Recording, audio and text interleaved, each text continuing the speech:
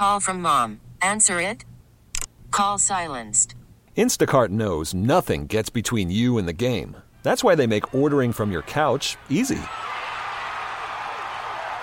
Stock up today and get all your groceries for the week delivered in as fast as 30 minutes without missing a minute of the game. You have 47 new voicemails. Download the app to get free delivery on your first 3 orders while supplies last. Minimum $10 per order. Additional terms apply. T-Mobile has invested billions to light up America's largest 5G network, from big cities to small towns, including right here in yours. And great coverage is just the beginning. Right now, families and small businesses can save up to 20% versus AT&T and Verizon when they switch. Visit your local T-Mobile store today.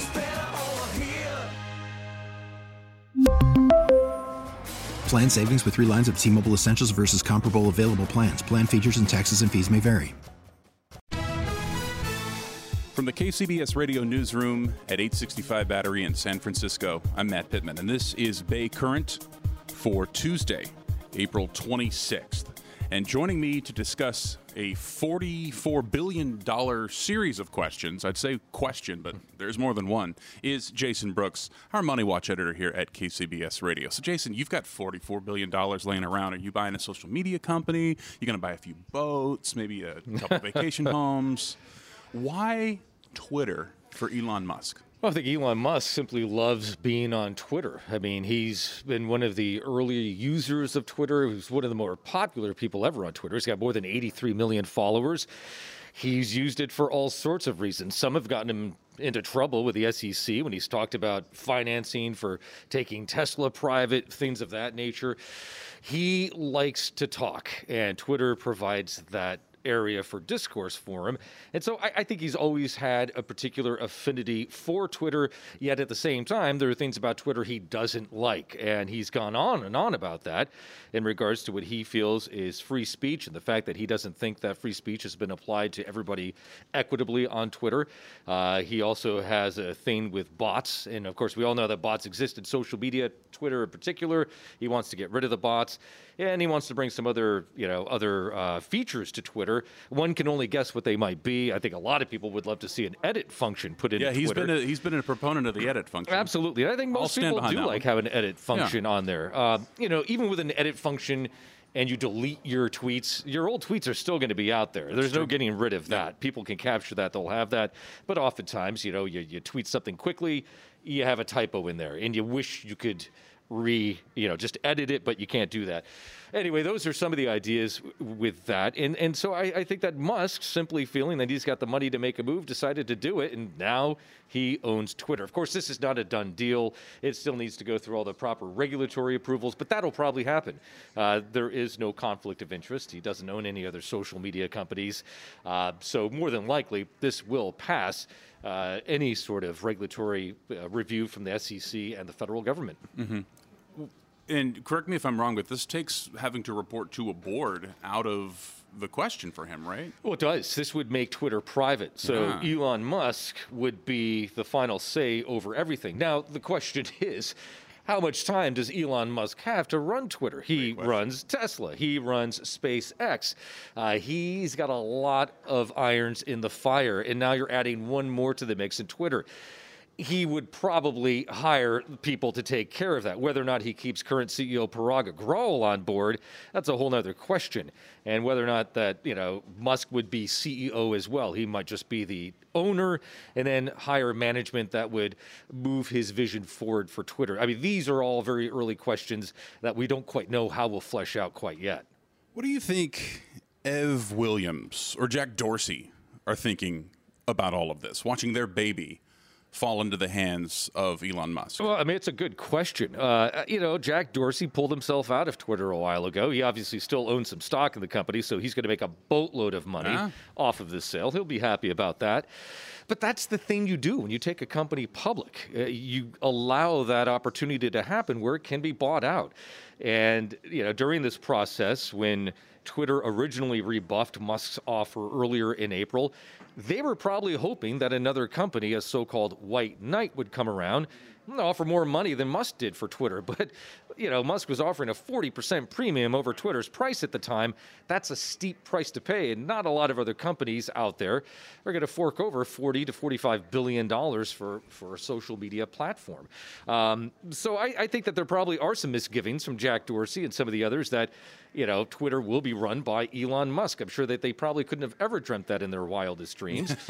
But because it was a public company and you could go in there and buy stock, it only takes one person with a ton of money to make that move. And, here we are right now. Well, he's the world's richest man. So you say it only takes one person. There's maybe one or two or three that could pull that off. Exactly. And usually it's a company that would do it. You don't just see an individual go out there and buy multi-billion-dollar corporations like this. Musk is an anomaly in that regard. And it's because he's got so much money, he could leverage that into more money from others. Morgan Stanley is putting up, a good $13 billion in this deal. Other institutions stepping up with $12 billion. And Musk still has to finance about $21 billion of this. And with that, he'll be using some Tesla stock to do that. He obviously owns a lot of money in Tesla. Yeah. And they're doing pretty well right now. Tesla has done very well, although it's paying a price today for that. Tesla stock is down about 10% right now. And with a $1 trillion market cap, that's about $100 billion in lost market cap today because of this That's move. over 2 Twitters. Yeah, exactly. That's 2 Twitters that Musk just bought that Tesla is losing in market cap. So he probably won't be too happy about that, but he probably also understood that that would be the case because he's got to put up his own Tesla stock to fund this deal. That would certainly be a result of that move. Tesla losing a lot of money. Elon Musk's views on free speech, on rigid protections of the First Amendment, he's been very vocal about. He's been dinged by Twitter over some of his posts. I think yesterday, one of the big reactions, at least that I saw, ironically on Twitter, people debating whether to cancel their Twitter accounts if, say, President Donald J. Trump reappears. I think Trump came out yesterday and said he has no interest. I'll believe that when I see it. But I think that the overarching concerns, without making it too political, is the role that social media companies in general play with the need nowadays to police disinformation. Whether that is what we saw in 2016 with the Russians, that was pretty severe on Facebook, but a lot of the January 6th stuff that we saw, and a lot of the misinformation that we have seen with the Ukraine-Russia war now.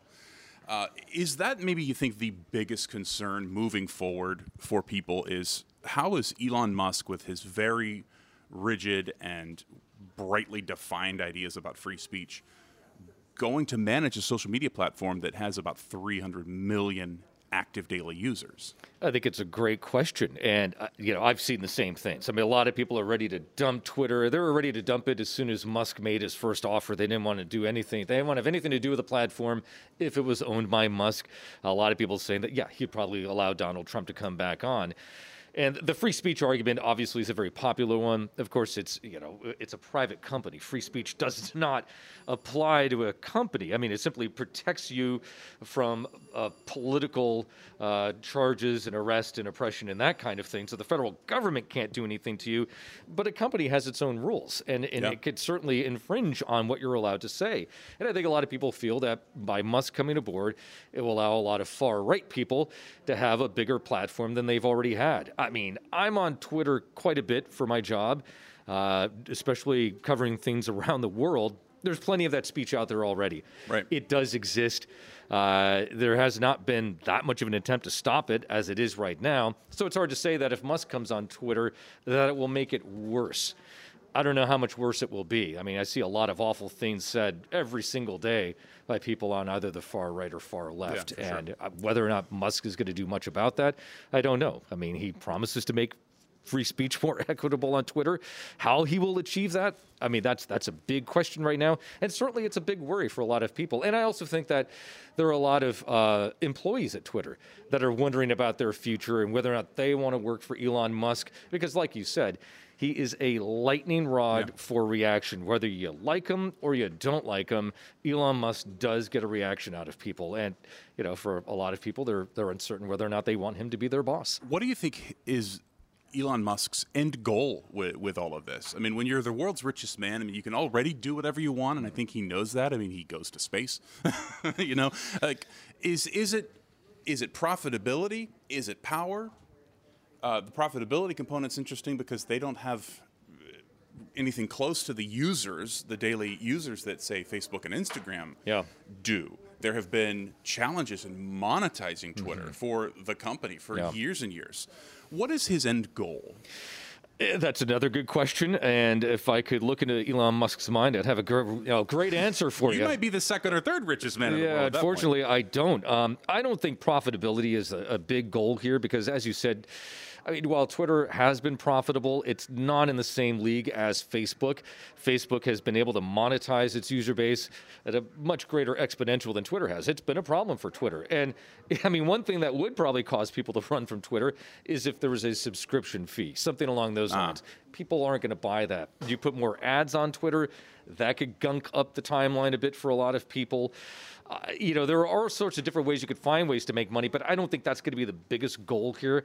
I think Elon Musk just sees himself as this overseer of free speech in the world. He's trying to do things to help the environment in his mind when it comes to electric vehicles, space exploration, getting to Mars. I think he really is a big picture guy. Whether or not you agree with his big picture or how he attempts to get and achieve that big picture, he is a big picture person, and he probably looks at Twitter as he says, the digital town square, and he wants to ensure that it stays that way and is accessible by all people. Until we see him put some firmer plans down, it's really hard to say what his long-term goal is with Twitter. I really don't think profits have much to do with it. You wouldn't spend $45 billion on this company if that was really your end goal right there. Who's the historical analog to modern-day Elon Musk? Is it like Howard Hughes? Is it Einstein? Is it Benjamin Franklin? I'm thinking of guys who were so brilliant, smart, had their hands in just a little bit of everything, and are indelible in history. Yeah, I mean, it's a great question. It's hard to say, especially when you combine media. I mean, there have been many rich media moguls. Sure. I mean, you can look at Rupert Murdoch, but of course he hasn't done any of the other business interests that Elon Musk has done. Yeah. And you go further back in time, and people such as Benjamin Franklin or Carnegie, they didn't have the involvement in the media as Musk does. So, honestly, I think Elon Musk is almost a first of his kind in that regard. Right. I can't really think of any other historical comparisons that are truly appropriate for Elon Musk. That's a fun debate. Yeah. I've asked a couple of folks that question. You're the first one on tape, so sorry to put you on the spot, but that's part of the fun of it. Yeah, boy, I wish I had a better answer than I did. But it's hard. You just can't because of a number of things you just laid out. The media component. I mean, he is a celebrity. He's a household name. And I think he really loves that. I mean, Elon Musk, right. I mean, amongst all the other things, he is a narcissist. I am comfortable in saying that. And I think he loves having people talk about him, whichever it is, whether it's positive or negative, he's got no problem with that. And he'll engage people on Twitter if it's a negative. He has no problem with that either. A lot of celebrity types of that nature and status, they avoid that, but he's got no problem doing that. I have to wrap it up this way. Give us the Twitter handle. You're a great follow on Twitter. Brooks KCBS Radio. There we go. At Brooks KCBS Radio. I think that's it. You think I'd know it offhand, but I really never. Nobody ever asked me, so I don't know. You'll find me. I'm on there. Jason, great insight as always. Thank you so much. Thanks, Matt. Thank you for listening.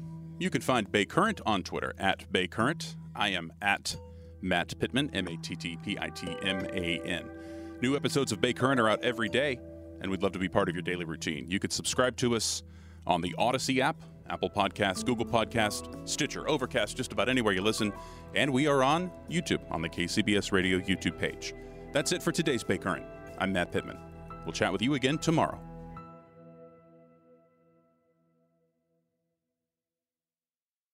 We really need new phones. T-Mobile will cover the cost of 4 amazing new iPhone 15s, and each line is only $25 a month. New iPhone 15s? It's better over here. Only at T-Mobile, get 4 iPhone 15s on us and 4 lines for $25 per line per month with eligible trade-in when you switch.